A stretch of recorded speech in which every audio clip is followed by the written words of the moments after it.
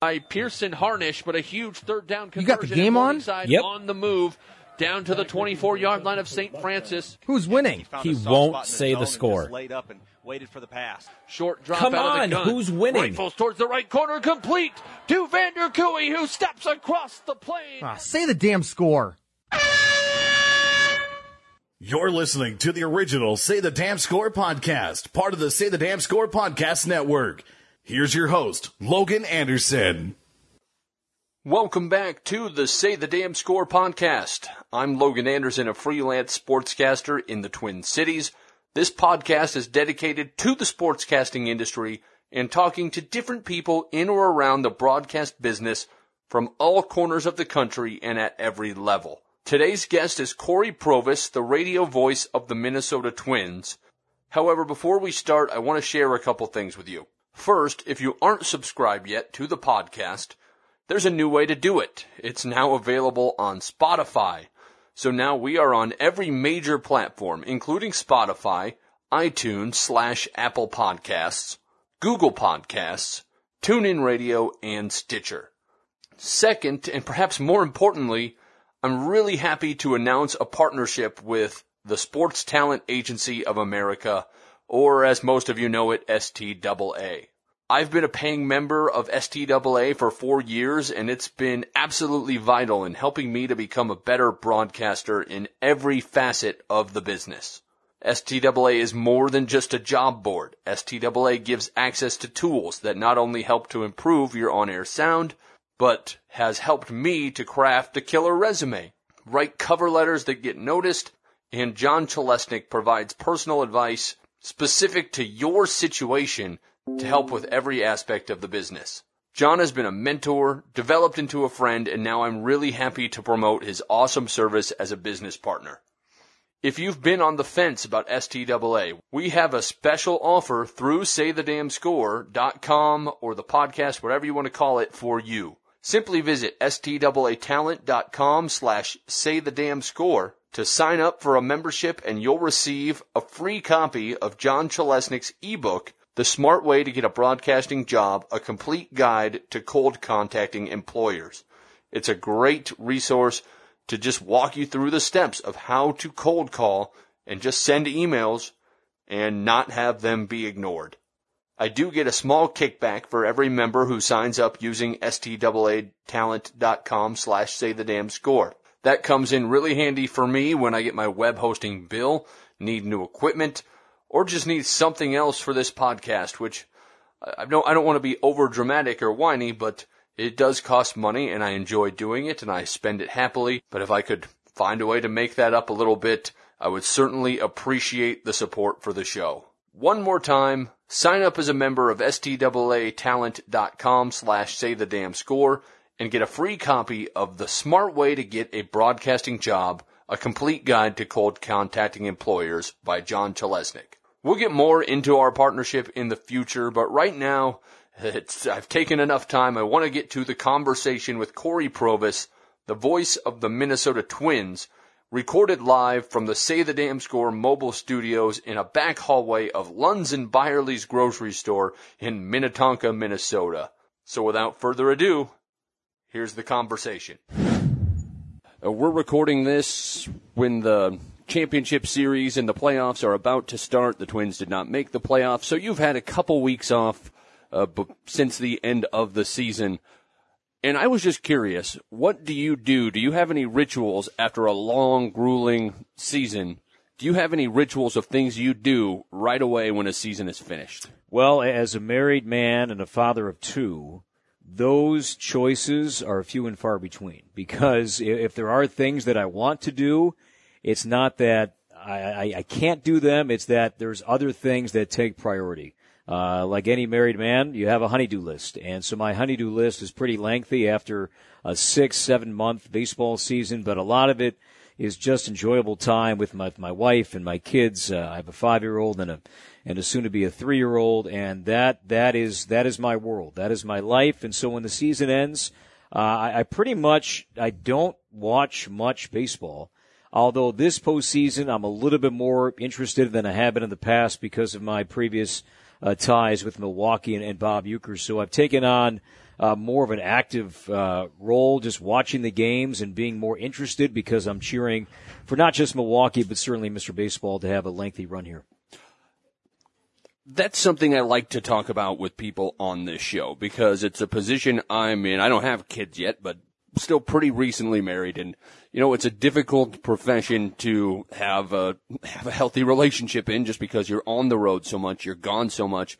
What are the keys for you to making that work with a grueling schedule, like we said, 162 games, but then a nice long time off? How do you kind of balance that act? Well, my wife and I, we were together a while, and, she's been with me now when I was with the Cubs, when I was with Milwaukee, and now with the Twins. So she has learned exactly what this job is, Logan, and what it entails and the sacrifices that she and that we all have to make, but my wife bears the brunt of it with my travel and with how I just can't be around on weekends. I mean, that's just how it is when this season ended, the 2018 season, and you have that first Saturday off, you're like, am I supposed to be here? It just feels odd that I feel like I'm missing something, that I'm playing hooky, because Saturdays and Sundays, those are locked in. Those aren't just, slam dunk family days. Those are days that I go to work. So she understands, my wife is amazing, but she understands the job and what it entails. And the off season is kind of my choosing. And I chose this year to not do Big Ten football, as I just wanted to be around more. I wanted to be more, active with my family in the off season, October. Although we've been in this rainy, awful stretch here, October really is a pretty month in Minnesota. There's a lot to do. There's festivals. There's apple picking. There's pumpkin, picking. There's just so much to do, and the weather's still pretty decent to be outside. So October, to me, I just wanted to be around. So then I'll start my Big Ten basketball coming up in November, and that is about maybe 2 games a week, but I do get a lot of Gopher games, which I appreciate, that it minimizes my travel to an extent. But I just maximize my time at home, that I'm not looking to go on vacation. I'm not looking to go out too often. Let's Wednesday night, let's go out. I don't want to go out. I'd rather be at home and be up with my kids in the morning and be there for dinner and bedtime at night and bath time and all the stuff that I miss throughout the season. So that's where my priorities are, Logan. Once the season ends, the Twins is my job. It's not my life. My life is the 3 people that I have at home, and that's who I enjoy being around the most, and I maximize my time in the off season. Do you feel like you have to make a conscious effort to, per se, make up for being gone during the slower times? Absolutely, and I there are times where I'm not a golfer, but I play tennis, and I have friends here that I'd like to go get together with and maybe watch a game.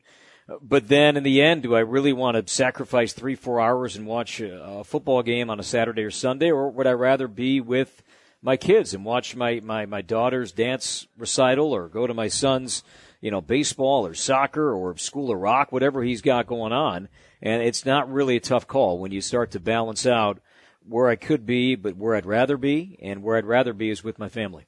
So at what point in your life did you realize you wanted to go into sportscasting? Did you know early, or did you find out late? I knew early. I grew up in Chicago, and I grew up a big Cub fan. But I probably knew at the age of 6 that I had no chance of being on the field. I pretty much knew that my athletic peak was about 5 or 6 years old.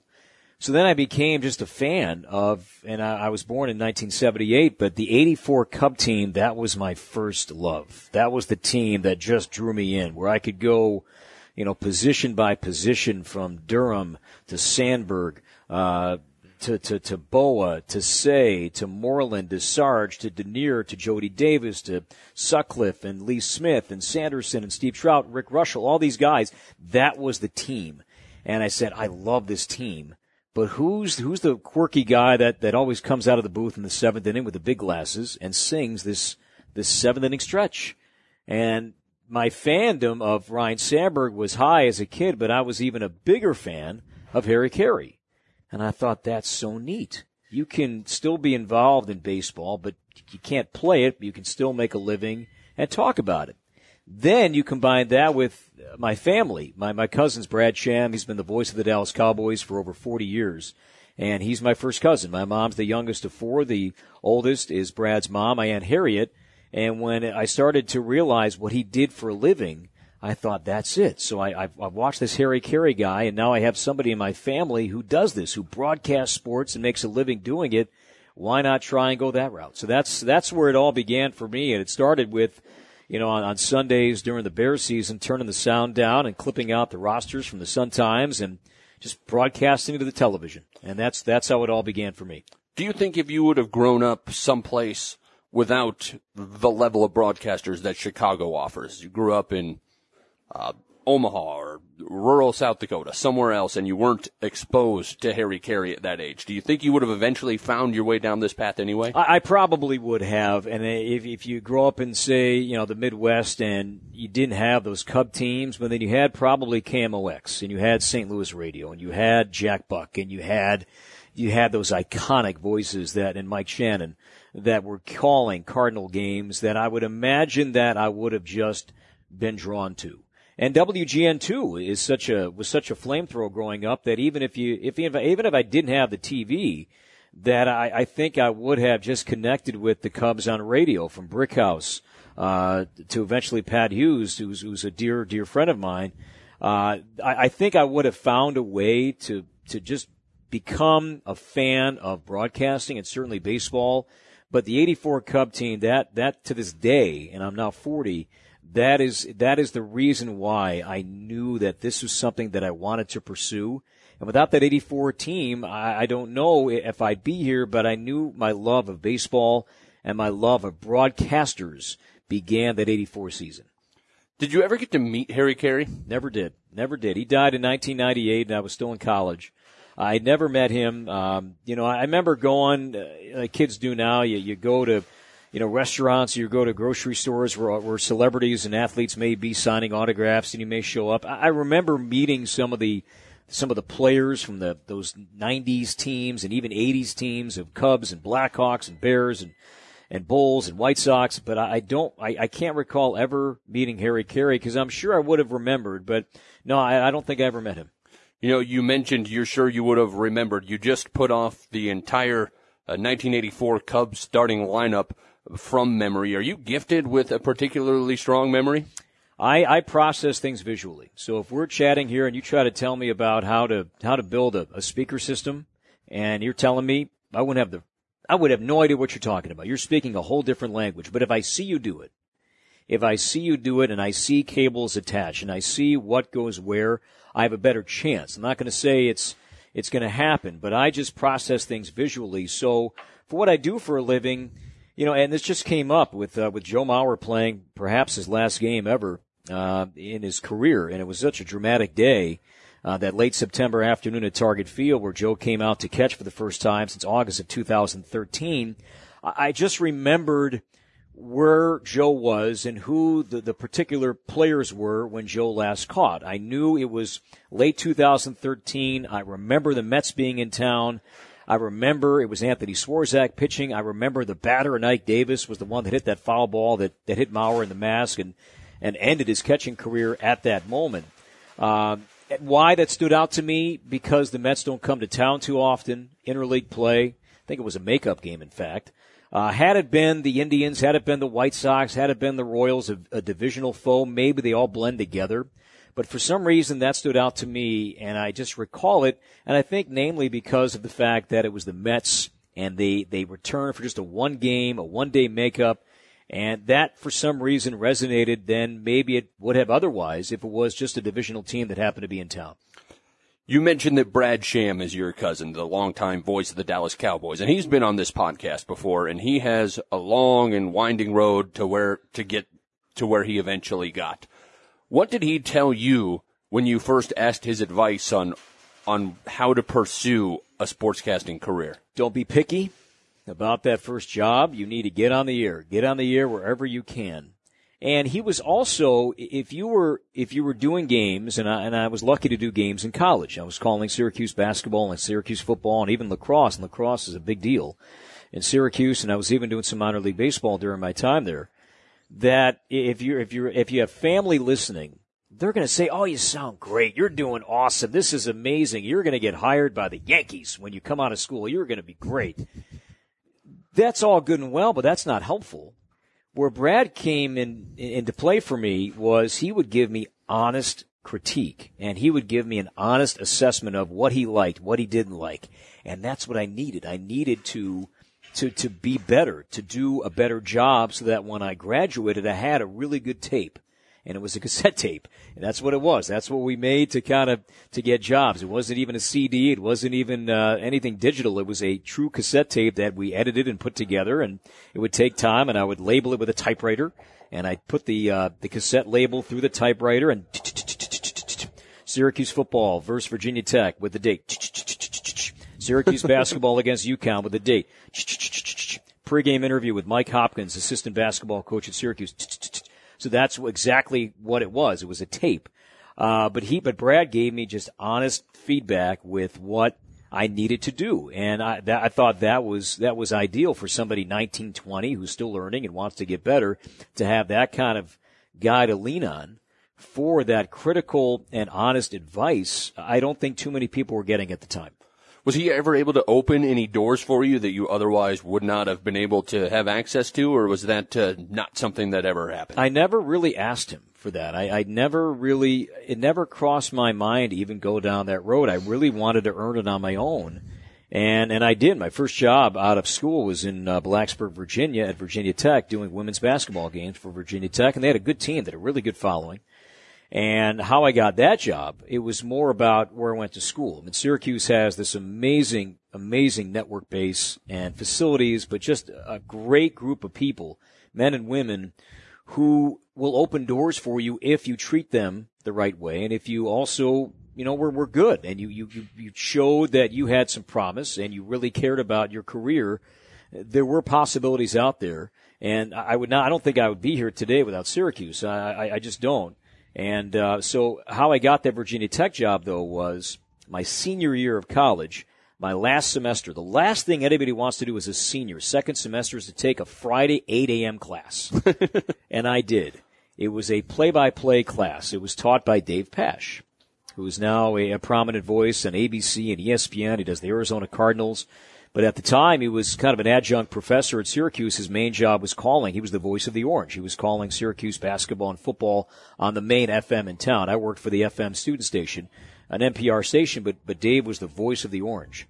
And he taught this class. And he was a Syracuse grad too. And then as the semester was winding down, Bill Roth, another Syracuse graduate, at the time, the longtime voice of the Virginia Tech Hokies, called Dave and said, "Hey, we have an opening to call Virginia Tech women's basketball. Do you know anybody?" And Dave recommended me for that job. So Syracuse connected the dots to meet Dave Pasch. And again, had I not taken that Friday 8 a.m. class, I don't think I would have connected with Dave Pasch, but I did.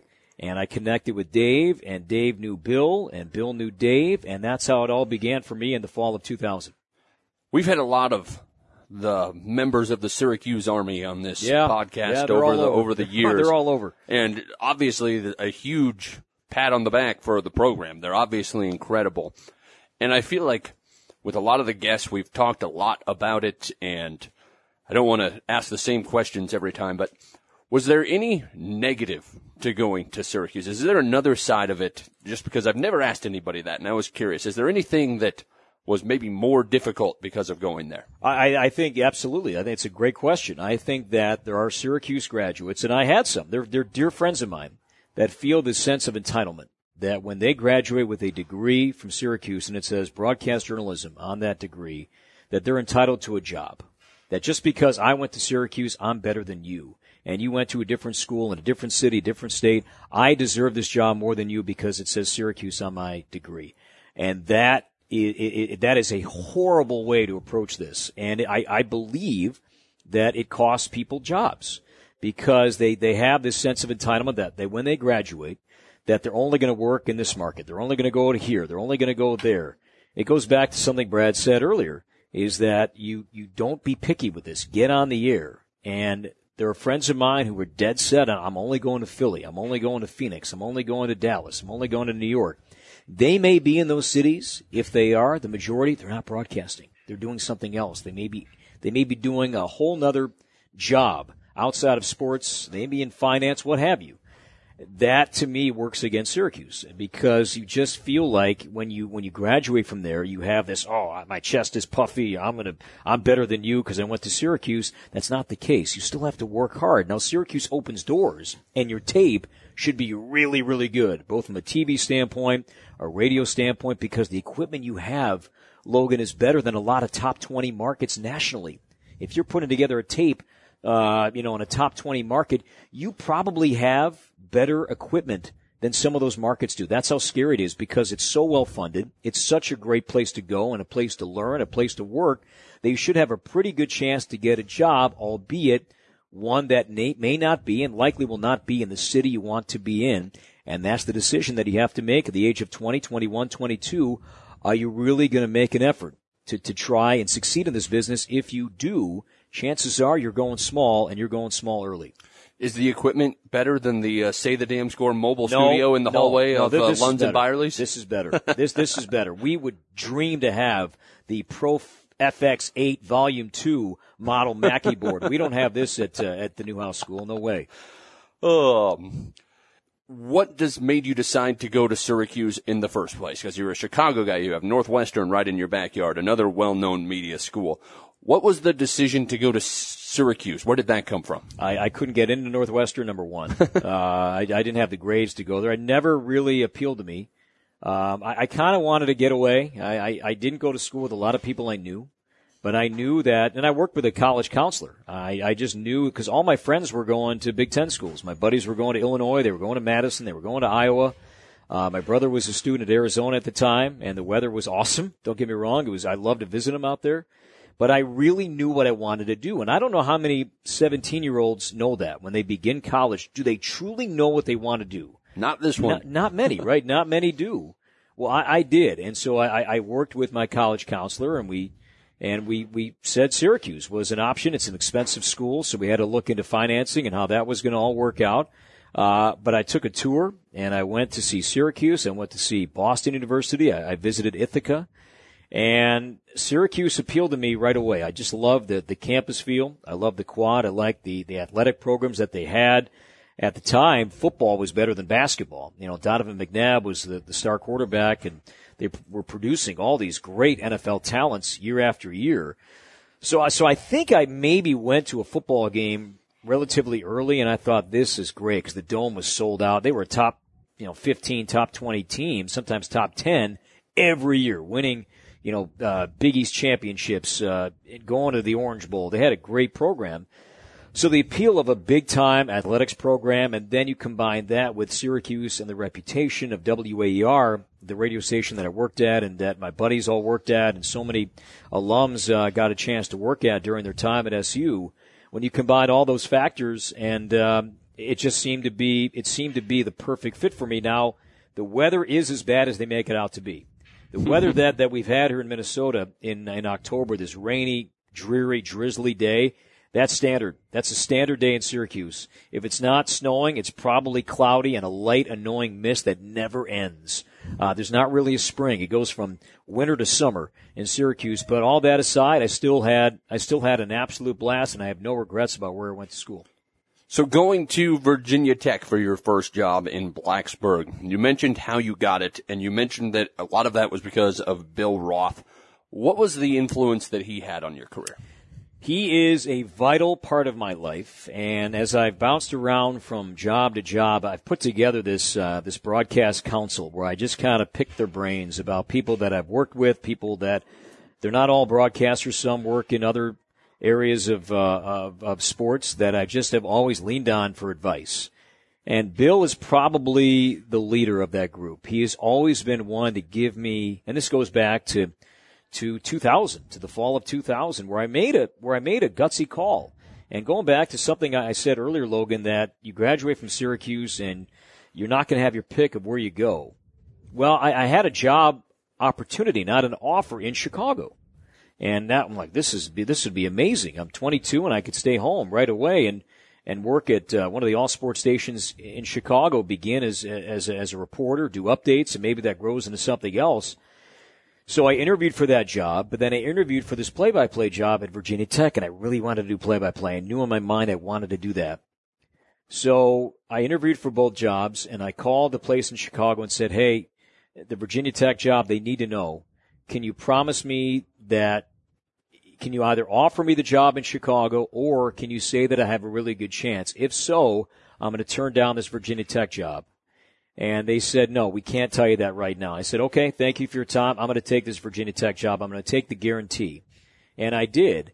And from day one, I had Bill Roth listening and watching and teaching me every day about how to do this at a professional level, how to dress, what to say, how to act when you're traveling with a team, how you behave, where you sit, where you go, where you don't go, where you're cut off, where you have to draw a line at some point where, yeah, you travel with the team, you're part of it, but at a certain point, you don't belong in the locker room to a point. You have to kind of know your boundaries. And so that was a big part of it. And then with the on-air work, Bill always taught me from day one that in the medium of radio, it's impossible to be too descriptive. It's impossible. If you work in radio, you always have that chance and that challenge to challenge yourself by painting a clearer and more vivid picture than you currently may be doing. So instead of, and I still live by that saying now, and instead of saying, in baseball terms, instead of Miguel Sano hits a ground ball to short, Anderson Fields throws him out, that's out number one. That's a boring play description. Well, how can you enhance that a little bit? Well, Miguel Sano hits a ground ball to the hole at short, Anderson to his right, he backhands, he sets his feet, throws low, dug out by Moncada, and that's in time for out number two. So by saying that, I feel like you've painted an even clearer picture than you would have otherwise. So that to me stays in my brain the entire time about how can I always challenge myself to be more descriptive, and that begins with Bill Roth. One of the things you mentioned was, taking a risk, turning down a job in a smaller market, which may be a better play-by-play opportunity, but certainly market size a backward step. And right now, I'm in the middle of taking a calculated risk, knowing that there's more opportunity here than there is in South Dakota. That may turn out, it may not. But how many times have you had to do that in your career, and what were the factors that kind of led you to making the decisions you did? A big myth about how I got here is that people think every job I applied for, I got. That's not true. There were often times that I applied for jobs, I thought I was going to get jobs, and I didn't get jobs. And you had to live with disappointment, and that's all part of the process. There was a job that I came really close to getting in 2005. I interviewed for the Houston Cougar play-by-play job, and I got down to the final pairing. And I went down for the interview, and I interviewed with a host of different people, from radio station people, from people within the athletic department, and it was a lengthy process. And I left there feeling like I have a chance to really get this job. This may be something I'm going to get. And then I got back. I was living in Winston-Salem, North Carolina at the time, working for ISP Sports, and I got back and just kind of waited out the process. Then I got a phone call and said that I did not get the job, that I was the number 2 choice. As it turned out, the job went to somebody else, a guy that I think deserved the job more than me. He was in the market already. He was the former voice of the Houston Oilers. He knew the market. He knew the city. He had a great voice. He was really good on the air. And I thought, okay, I lost out. I'm disappointed. But then I lost out to somebody that I think deserved it more than me and would do a better job than I would have. He knows the city. He knows a lot of the people. And I think you can't really argue with that. And then I was working on the Georgia Tech broadcast at the time, too. I was working on Wake Forest, Virginia Tech to an extent, but more Wake Forest and Georgia Tech. And Dave Brain was the athletic director at Georgia Tech at the time. And I remember asking him for advice about what to ask, because I was going to meet with the Houston AD during this process. And after I didn't get the job, I just called Dave back and said, hey, I just want to thank you for your help and thank you for your time. I didn't get the job, but I really learned a lot that I think next time a job comes open, I'm going to be in the better. I have a better chance to get that job based on the experience that I got from you. And Dave said to me, Corey, I'm sure you're disappointed, but remember, it doesn't happen all the time, but there are times in your life, and certainly in the business that you have chosen to pursue, that before you can be number one, you may have to be number two. Stuck with me, and it really did. So that was a case where I didn't get the job, but I learned, and I learned about the process, and I learned how to prepare, and I leaned on another Syracuse contact for that job, Tony Caridi, the voice of the West Virginia Mountaineers. He's a legend in Morgantown. He's another Syracuse graduate, older than I am, but a guy that I interviewed with for a job out of school that I did not get. Before I went to Blacksburg, I thought I was going to move to Charleston, West Virginia to get a job there, and I was going to work with Tony Caridi. But Tony gave me the idea of when you go in for a job interview, don't just tell people how you're going to prepare for a broadcast, show them. So I made spotting boards. I made actual boards with the Houston players on it, both in basketball and football. Say they were playing UAB. Say it was Houston UAB. I made boards to show people this is how I prepare. Because a part of interviewing for jobs is try to remember what can you do to differentiate yourself from your other competitors, your other candidates. Say there's 10 other people you're going to be going up against. Are 9 other people going to make boards? Maybe not. But maybe that's a subtle way to distance yourself from the pack a little bit, to have them think, oh yeah, that Corey guy, he was the one that made those boards, right? He all sounded the same, but I like that he went that step. Little subtle moments like that, I think, go a long way. So from there, you mentioned becoming a number 2, and you then were hired by University of Alabama, Birmingham, and stayed there for a short amount of time. You thought you were going to be there for a while, but ended up getting an offer to come back to Chicago and be involved with the Chicago Cubs, your favorite team growing up. And I want to fast forward to there because you got to do 1 inning of play-by-play during those games. How did that come about? And I guess what were the challenges of doing that 1 inning? Well, are you a golfer? A very poor one. Okay, so golfing, I use it in this way, that golfing is a hard sport. It's a really hard sport. I think a lot of people enjoy doing it, but are we all really good at it? Probably not. Imagine, you're watching a game. You're the caddy for 9 innings, and then you get to the turn, and all right, here you go. Here's a club. Knock it down the fairway. Center cut. You haven't swung a club in an hour and a half. You've been holding a bag, but you haven't swung. And now perform. Go. That's kind of what that was like. You were following the game along. You were practicing in your mind what you're going to say. The 5th inning, from my standpoint, was my most important inning, because that was the inning that I was that I needed to do well. That was going to hopefully launch my career to get a big league, baseball job somewhere down the way. And that 5th inning, as small as it was, maybe in the scope of things, it was vital.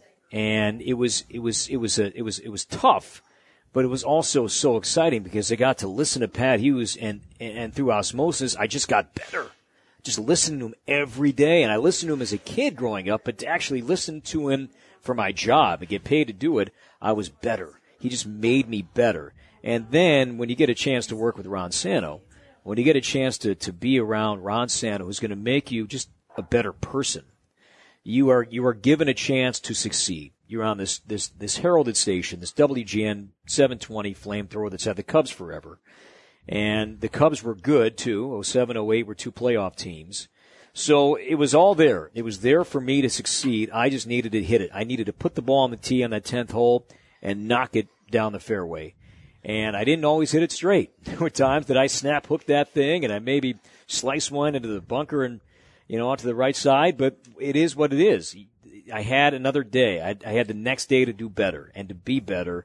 And I just learned how to be a professional. I learned how to travel with a major league team, where you go, where you don't go, where are the boundaries and all that. And it was the best job. I was 28 years old. I didn't know what I was doing. And it all happened so quickly. And I was just so fortunate to get that chance. And a guy that I'll be grateful to forever, his name is Dave Ennett. He hired me. He's been on the podcast. Dave Ennett, Dave Ennett gave me my chance in big league baseball. He and Bob Schopper, the program director at WGN at the radio at the time, gave me the chance to succeed. It was up to me to take the ball from there, and hopefully I did. Did you prepare for that 1 inning like you were doing an entire game? Yes. I kept score, but I would also, part of my job was that I felt that if there were things that were coming up during the game that might be beneficial for Pat to announce, a certain statistical trend that maybe wasn't on the game notes, that I would write it down and hand it to him. So it was part broadcaster, but also part producer, part assistant, part whatever. It was a lot of different things, but the fifth inning was my time to shine. So I wanted to be prepared. I wanted to have the news of the day on both sides, that maybe the fifth inning too is a good inning, because the halfway point, maybe there's some things that Pat and Ron were talking about in the first or second inning. Maybe an hour and a half has gone by. Maybe it's a long game, that I don't think it's wrong to go back and revisit some of those topics, because you don't know who's listening. People were in the car for 5 minutes and maybe turned it off and don't know what you're talking about. So I feel like that is an area, and was an area, for me to do well. And but I would prepare that I was doing all nine. I would study the players. I would keep score. And the way that this is a whole separate story about the way that I kept score was the way that I learned from my parents. And that was entirely different when I got to Milwaukee, because that was a whole unique way of scoring baseball once I got to Milwaukee. So, oddly enough, the two markets I lived in, South Dakota, one of them only had one sports station, and they were a Twins affiliate. And the other one, we actually carried the Cubs in Yankton, South Dakota, and I did sales and sports for them, and so I listened to a lot of the Cubs and the Twins. So those are you and Pat Hughes are probably the two broadcasters I've listened to the most of. And I guess before doing research for the show, I didn't know that there was that much connection between the two of you. But you guys both are very similar in the way that you're conversational and you put personality into your broadcast. How did you learn to do that? And I guess or is it something that just came naturally? Well, it's eerie. There are some similarities with Pat. He began with the Twins for 1 year. Then he went to Milwaukee. Then he went to the Cubs. I went from the Cubs, Milwaukee, Twins. So the three teams that we've all kind of called are the same, which is kind of an eerie connection. Pat, to this day, and you've listened to Pat, Logan, so you get the sense of this. He is a champion, and I would imagine that he learned this from the guy in Milwaukee too, like I did. That you have to be able to laugh at yourself. It's baseball. It's a game. Yes, it's important. Yes, it's a business. Yes, it's there's a lot of commitment in terms of emotions, in terms of dollars that fans and organizations have to make to perform each and every day. But it's a game. So my take on that is that if you're having a rough day, if there's a family having a hard time, and the bills are piling up, they got a lot going on at the house with their job, that they need 3 hours, or in today's era, 3.5 hours of enjoyment. They need a distraction. They need to get out of their minds for 3.5 hours. That's my job, is to have fun, is to let them laugh a little bit, learn a little bit, and if I do that, then I'm happy. Win or lose, I would love for the Twins to win every day. It's not going to happen. But inform, educate, entertain. Those are the three objectives that I've told our crew that we need to hammer home each day. Inform, educate, entertain. It's not in any particular order, but we have to do that. If we're not doing that, then we have not done our job on that day. And that, to me, comes from Pat, because I learned how to laugh. I learned that this is a game. Let's have some fun. Take some chances. Have some risk involved with what you do. If you tell a joke, it bombs, who cares? Move on. Just don't give up, and just don't be a stiff, monotone broadcaster for 3 hours, because who wants to listen to that? I mean, that's not fun to listen to 162 times. I just remember one broadcast, and I don't remember who it was against or anything, that he just ended up going on a tangent talking about Led Zeppelin in the middle of a Cubs game. I'm just like, this is brilliant. I love it. YouTube, if you can, and I invite listeners to this podcast to do it. If you need a laugh, YouTube the Pat and Ron Show, and you will hear some clips that WGN producers put together that's still pretty popular on YouTube now. Some of the funniest bits with Pat Hughes and Ron Santo that will just make you smile. Even if you're not a Cub fan, and you just want to hear broadcasters have fun and laugh and listen and learn. The Pat and Ron show, for anybody growing up in the era that I did, that to me was the template. That to me was the model broadcast with how I envision and how I want a baseball broadcast to be. I don't want it to be just stat after stat, stat after stat. I want it to be fun. I want it to be personal. I want it to be entertaining. I want it to be educational, but I also want it to be fun. And if it's not fun, then why even do this? So how did you end up going from Chicago to Milwaukee? Tell us that story. Jim Powell so Pat Hughes was in Milwaukee for more than a decade. And then Jim Powell followed Pat because Pat went to the Cubs. And then Jim was with Uecker the longest of any partner. I forgot if it was 15 years or, it was somewhere in there. But Jim was with Bob Uecker longer than any other partner that Bob has had or will have. And Jim got the main job with the Atlanta Braves, and he has ties down there. He went to Georgia, his family, all that, his wife. So that was a significant job opportunity for him that he had to pursue. So Jim Powell then went to Atlanta, and the number 2 job opened up in Milwaukee. And being the proximity that the Brewers and Cubs have geographically with one another, you can hear WGN radio in Milwaukee.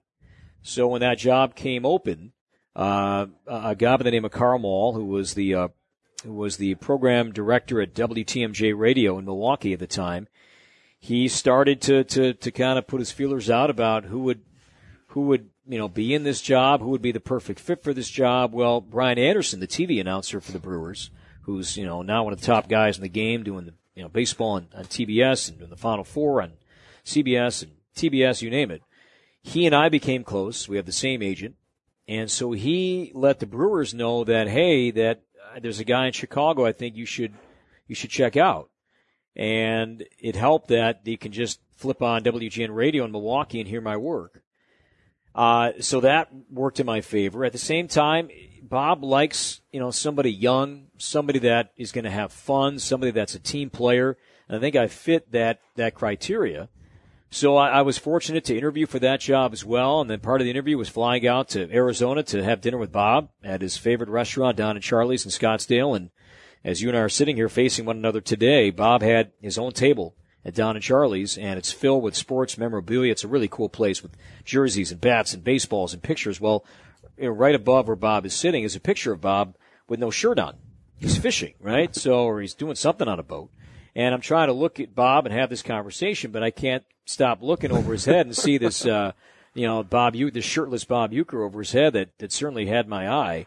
But we just hit it off that day, and after that, he gave me the stamp of approval, and I got that job, and that was in, I think, like February or January of 2009, and that's how that began. And then 3 years there, then I got the chance to come up to the Twin Cities.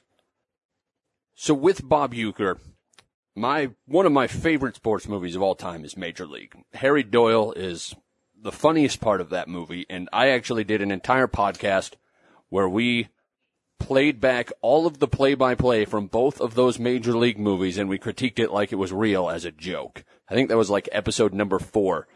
And I've always wanted to find a way to get Bob on this show, and it's never happened. But does he like shake his head and get annoyed when people make Major League references to him at this point, or does he still kind of eat that up?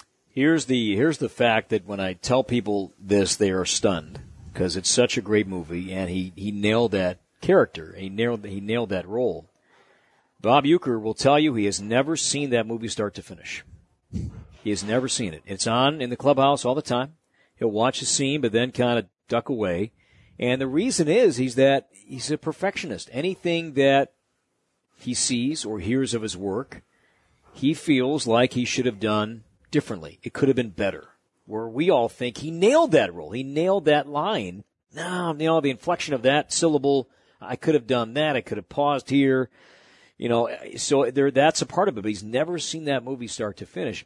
There would be times, not on the air, but there would be times, and I pick my spot, wouldn't do it all the time.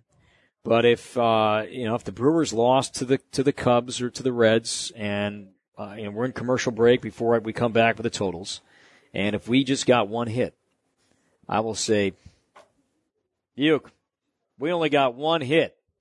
We only got one, and then I stop and I let him go. And then he'll finish it. He'll finish it. Once in a while, he would go down that road with me, but not in the air. But it was something that I would be, and I'm sure others have done it since. I'm sure that, Jeff and Lane and Joe maybe even did this after I left. I just think it was something that he enjoys doing from time to time, but you just can't hammer it home all the time. Because to me, yes, Harry Doyle was my Euchre connection. For others, it was Belvedere. For others, it was Johnny Carson. For others, it was Miller Lite. For others, it was even his playing career. You name it, which is sad, but that's the case. He just appeals to this day to so many different demographics and so many different ages and genders and background. You name it. He's such an appealing, iconic man that was so good, still is so good to me. And without him, I'm not here. So from that point, you make it to the Twins, and we'll get to that story a little bit later, but you made it to the major league voice of a team without ever going to the minor leagues. It's not that it doesn't ever happen, but it doesn't happen real often that somebody gets to that spot without ever having to do minor league baseball. How does that unusualness stand out to you? I did minor league baseball one summer. One there summer goes my shoddy research. But this was one. You bring up a valid point, though. I did minor league baseball one summer, going into my junior year of college. I did, or maybe it was sophomore year. I did the Auburn Double Days in Auburn, New York. They were the New York Penn League affiliate of the Houston Astros at the time. They had a really good team. Yohan Santana was on that team, and Roy Oswald, Morgan Ensberg, Keith Ginner, Colin Porter. It was a really good team. So I had just one small season of minor league baseball. But you bring up a very valid point. Did I have this wealth of minor league baseball experience? No, I did do college baseball, and I did a few years of college baseball. It's not the same, but I did do college baseball. So it kind of goes back to the job with the Cubs. The baseball part of it, the play-by-play part of it, to me was the most significant. But to my employer, that was the least significant. They wanted somebody who could cover a team, who could do an interview, who could file reports, who could get sound. My job was the Cubs beat reporter for WGN Radio / play-by-play / host pre and post game with the Cubs 07 and 08. So that to me there were skills in that I could do, that I had done more than doing minor league baseball. I had to do some baseball, and I did some baseball. I was doing UAB baseball, so there was some fresh tape that I had to do a baseball game. But for the Cubs, and really WGN, they wanted to know that I could do the other things. That the baseball play-by-play, yeah, that's important, but for us, we need you to check these other boxes, and I did. And that helped me get that job, and connecting and staying in touch. I met Dave Ennett in 2000, and I was going to Blacksburg, and I said, look, I know you don't have a job opening here, but my name is Corey Probus. I'm from the suburbs, and I'd love to work here one day. Here's my tape. Could you keep me in mind if a job opens up here? So twice a year, I'd send him an email. Say, hey, Dave, I'm doing this now. I'm here. Anything comes up, could you keep me in mind? So sure enough, in 2007, when Andy Mazur left and went to the San Diego Padres, it wasn't like, where you been the last 7 years? Dave knew exactly where I was, what I was doing, where my career had gone, so that when this job opened up, he said, I think this is our guy. I think because he's been doing all this, he's been staying in contact with us, I think he's going to be our choice to be given this job, and I'll be grateful forever that he trusted me to do that. So I didn't have a ton of minor league experience, you're right, but I did do the other things that were required with the job, specifically WGN Radio, beginning in 2007. So now let's go to the Twins story. It's my podcast, but it's not about me. So I'll let you tell the story of how you got to the Twins from that point. So 2011, Twins and the Brewers are playing. They had the interleague rivalry, 6 games a year, 3 at Target Field and 3 at Miller Park. And we all knew that John Gordon was retiring at the end of the 2011 season. So I just interviewed, I think, John for a pregame show because I was doing the pre and post with Euchre on the Milwaukee broadcast. So I think I interviewed John, and I just chatted with him about after we got done about the job, and he said, "Are you interested?" I said, "Sure. I'd love to be considered." So John, I think, mentioned my name to Andy Price, who was in charge of the search at the time, and the director of broadcasting with the Minnesota Twins during that time. And as the season was playing out, the 2011 season was playing out, I kept hearing from my agent, and I kept hearing from others that the Twins are interested, that they are. But as great as that was, as flattering as that was to hear, I said, I don't want to know any more. Milwaukee's having a good season. 2011 was a playoff year. And they won the division that year, and they beat the Diamondbacks in a thrilling Game 5 Nyjer Morgan walk-off hit to win the NLDS and take on the Cardinals in the National League Championship Series.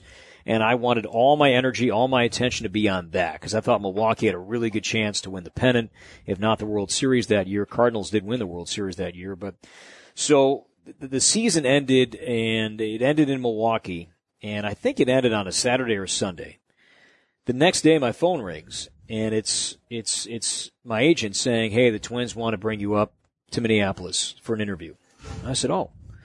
So later that week, I went up for an interview, and it went well, and I met with all different people. I met with Andy. I met with Mark Janowski, the producer of the broadcast. I met with Bill Smith at the time with the team GM. I met with Jim Pohlad, the owner, team president Dave St. Peter, and we had to do a mock broadcast too. Like you watch a TV screen and you just kind of broadcast. You're doing a mock broadcast, and I left thinking that, all right, it went well, but I didn't know if I was going to get it. Now, while that was going on, the Brewers were saying, "Look, if they offer you the job, don't take it. Let us counter. Let us try and keep you." Now, the wrinkle was I didn't work for the team. I worked for the radio station. I worked for WTMJ. I didn't work for the Brewers. I really wanted to work for the team. That's where I was going to go. I was trying to work for the team. And I had my reasons, and I really wanted that to be a part of it, and the Brewers, they couldn't guarantee me that. At the same time, when the Twins called and said, "Hey, we want to offer you the job," I was floored. I was just floored by it, because I just read in the Star Tribune like a day or two before that Ryan Lefebvre seemed to be the front runner, but my name was in the article. And that's all I was kind of hoping for, was that, at least my name was considered and there was some publicity behind it. This is pretty good for my career. So when I saw that Ryan was the favorite to get the job, I said, okay. He's ties here. He played at the U. He was a Twins broadcaster in the past and maybe wanted to come back, and he's great. Good for him. When Andy Price called me, I figured that, hey, I'm sure you saw the story. We've offered it to Ryan Lefebvre, but, we really liked you. And I thought, okay. But when Andy called me and said, "Did you see the story?" I said, "Yeah." "Well, that's not true. We want to offer you the job." I was stunned. I just got done working out. And I was, my first reaction was Euchre. And Bob had a tough 2010 where he had 2 open heart surgeries that 2010 year, and he missed a lot of time. Was this fair to him? We had a good thing going. 2011 was a good team. We had our chemistry. We had our rhythm. It was really fun. Is this fair for him and his well-being to have him start all over again? And I called him and said, and he was in the loop that this was a possibility, but he was maybe my second phone call. I think my wife, my wife was my first phone call, and then Euchre was my second phone call. And when Bob told me, he said, "If you don't take that job, I'm going to kill you." That sealed it for me. That sealed it. Because if he would have said, what I just went through, it'd mean the world to me if you'd stay, and we'll make it work. We'll make the money work. We're going to find a way.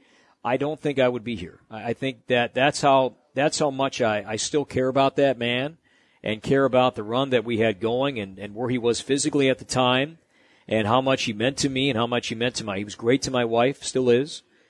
That had he not said that, "If you don't take that job, I'm going to kill you," I don't know if I end up taking the job and beginning my career with the Twins. It's weird the way things work out sometimes. It really is. It's kind of a, you hope for that break. You hope that door opens up. But once you're through that door and once you're in the room, your talent's going to keep you there.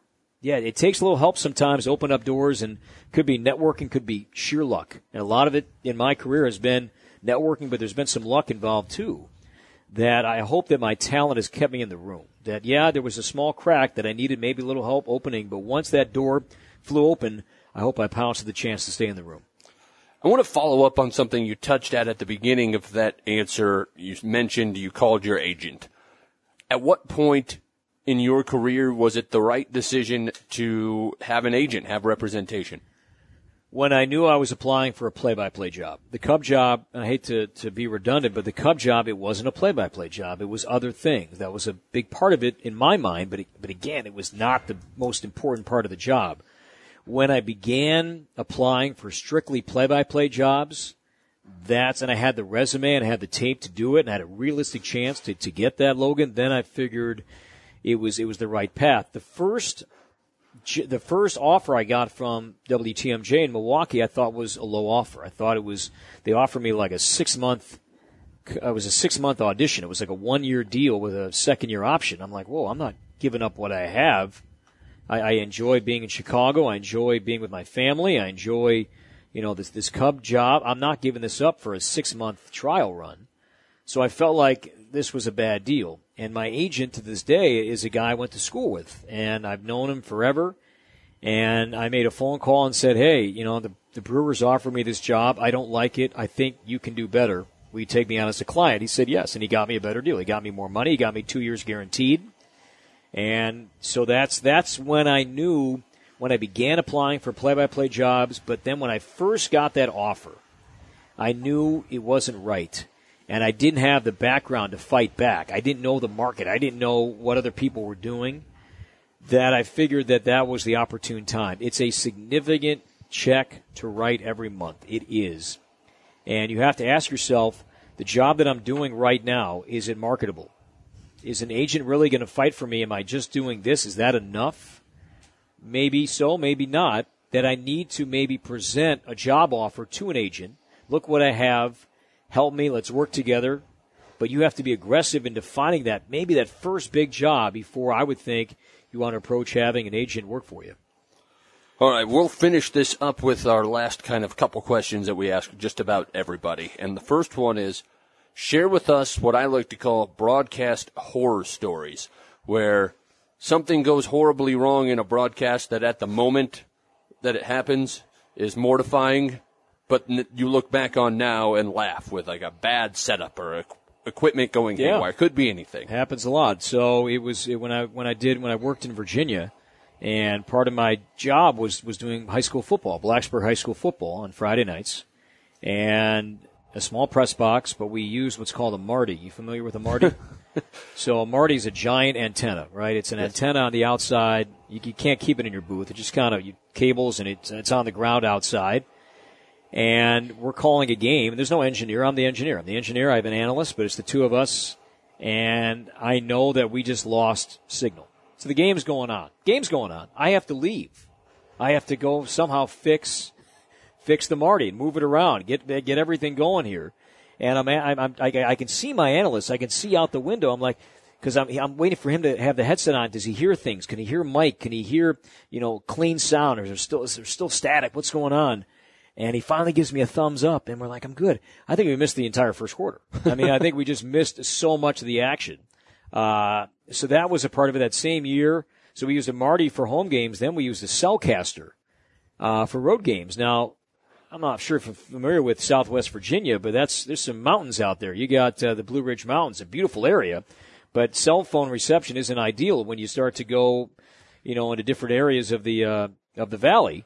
And sure enough, we'd be trying to broadcast a road game, and you get no cell reception, and you're just, I don't know, what can you do? You can't really move things around. So you're trying to find any signal, and that'd be a challenge. So high school football in Southwest Virginia was tough because you were at the mercy of your equipment sometimes. You were at the mercy of your geography, where you were in the state. So that worked against you. Those were times that I look back and I'd say, no big deal. Then there's other moments when, and these are all good, and I worked with a lot of funny people, that they would say things, and Euchre especially would say things to get you to a point where you could no longer speak. And you're live. You have nowhere to go. You have got drops to read. You have got programming to fill, and you can't talk because you were laughing. And Euchre would do that. You know, Ron Santo would do that. You know, but Santos would not be intentional. Euchre's were intentional. You know, and Santo would say, you know, Carlos Zambrano was pitching a day game for the Cubs, and his previous start, he had to come out of the game early. He had cramps in his forearm. And as we learned in between starts that it wasn't just cramps, he had his potassium dropped. So during the week, he's filling up with fluids, but what has potassium? Bananas, right? So I'm doing my live crosstalk with Santo. Cubs Central pregame just started. Like, all right, Ronnie, you know, Carlos Zambrano back in the mound here today, and, you know, this will be his first start since leaving early against the Braves 4 or 5 days ago. Good news is, you know, yeah, he cramped up, but he loaded his body with Gatorade and his potassium down. He ate some bananas. He should be good to go. Ron Santo then says, yep, you know, Core, that's good and all, but the one thing about bananas, you eat too many and they'll plug you up. So where do you go from there? I mean, Santo, I think, realized what he said. So then you hear this. He just slammed his headset down because he realized he can't talk. And I got these cards to read. I got billboards to read, and I can't get back on track. So that was a great moment. Euchre would do that too, and those were fun moments. You look back on it and say, you know what? I was lucky to work with those two guys because they really made it fun. Do you remember a specific example of Bob Euchre doing that to you? Oh, sure. He would. We were playing end of the 2009 season. We're wrapping up in Cincinnati, and there was some kind of on-field event going on. They had all these people, this music, dancers, and there was this one lady that caught our attention. And are you a Simpsons fan? Yes. Okay, so Marge Simpson has the towering blue hair, right? So take out the hair and put every piece of produce imaginable glued together. This towering tower of produce that just was attached to her head. So we're watching her dance and all that, and it was just a fascinating thing to see. But then she was going to sing the anthem.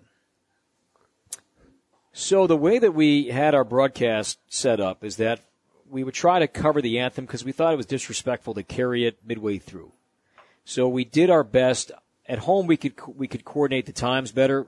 On the road, we didn't have that luxury. It's up to the home team. So there'd be times when we'd carry the anthem on the road, not intentionally, just based on timing and how it all played out. So this last weekend of the 2009 season in Cincinnati, and this lady is singing the anthem, and we get it probably midway through. So the way that our format was set up was Bob would take it out and throw it to me for the lineups. Okay, so he'd say, all right, the lineups, here's Corey. But he would normally say who sang the anthem. Nice job, whatever it was. So we're carrying these last bars of the anthem, and he says the following. The Chiquita Banana with our national anthem. The lineups, here's Corey. Well, where do you go? I mean, you just start laughing. You just start because I was not ready for that. And the way that he said it, his timing, his cadence, it was just perfect. He just nailed it.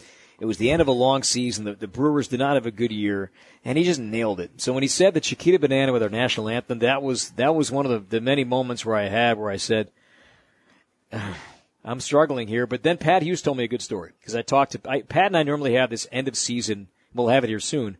We have this hour-long chat about how it went, things that went well, things that were tough, what you learned, all that. So when I told Pat that story, he said, he likes you. I said, why? He goes, I'm telling you, the second that Euchre gets you to laugh like that on the air, you're in.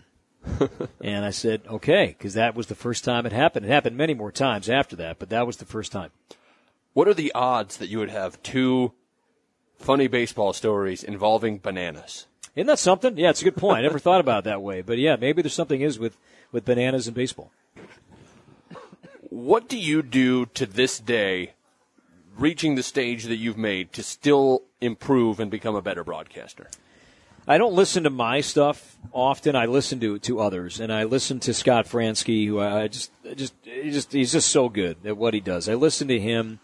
I listen to the Giants. I listen to other broadcasters. I listen to Brian Anderson, and I want to get better. I listen to Len Casper and other broadcasters that I've really gotten to know and got to learn from and like, and Tom Hamilton.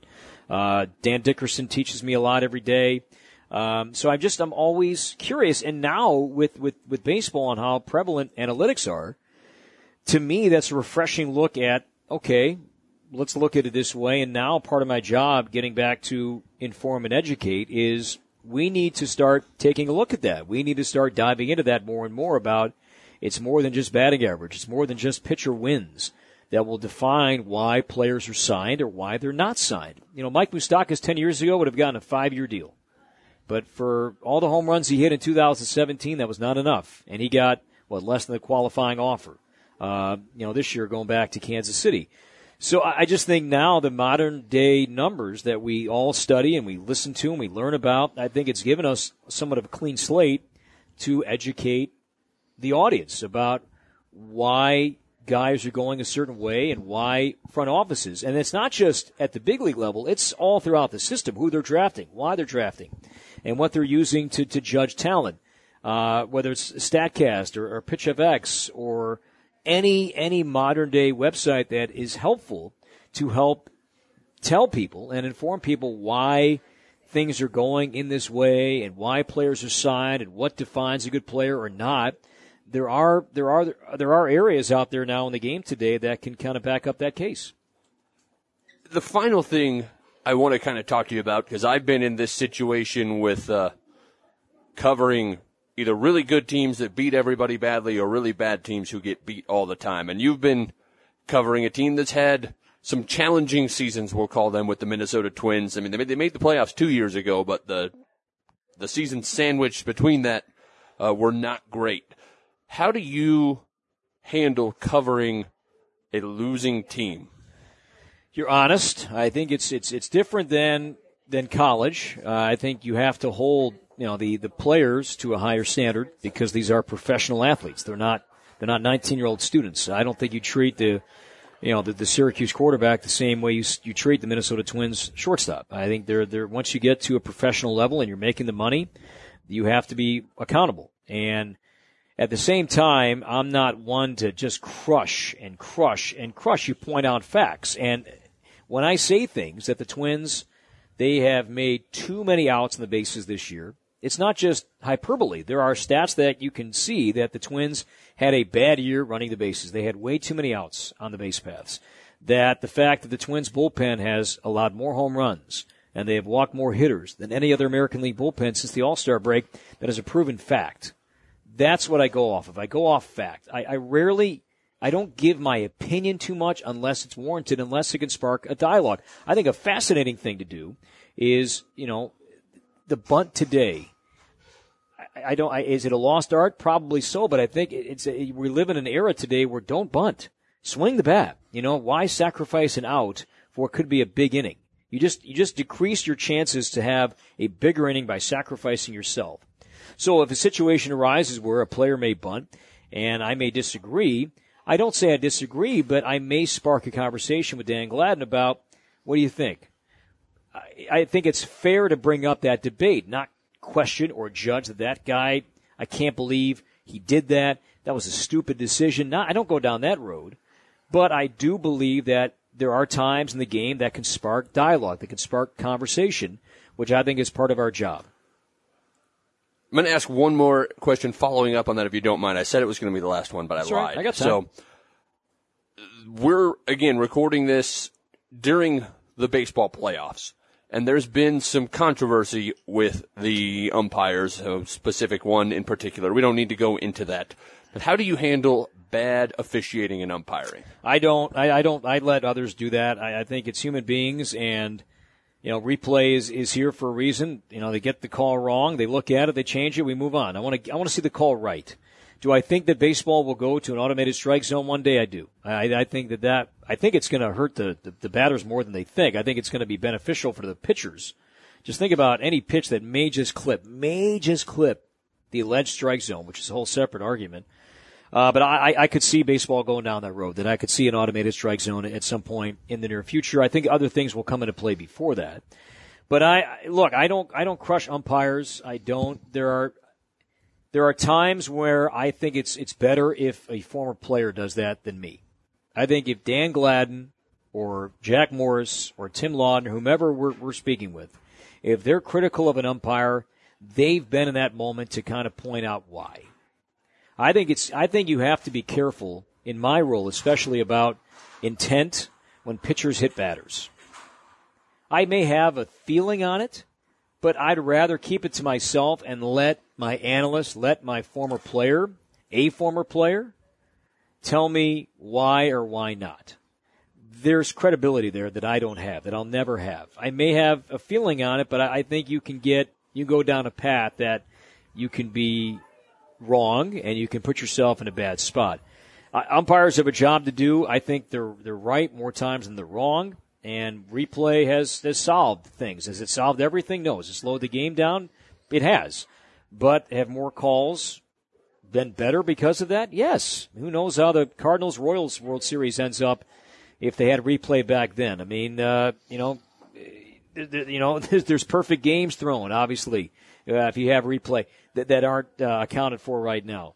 So I just think, I like replay, and I was against replay. I thought we don't need it, that the calls even themselves out. But you ask any Twins fan about, Joe Mauer and Phil Cuzzi, left field line, Yankee Stadium, that's a sore subject. That Phil Cuzzi missed that call, replay would have changed that.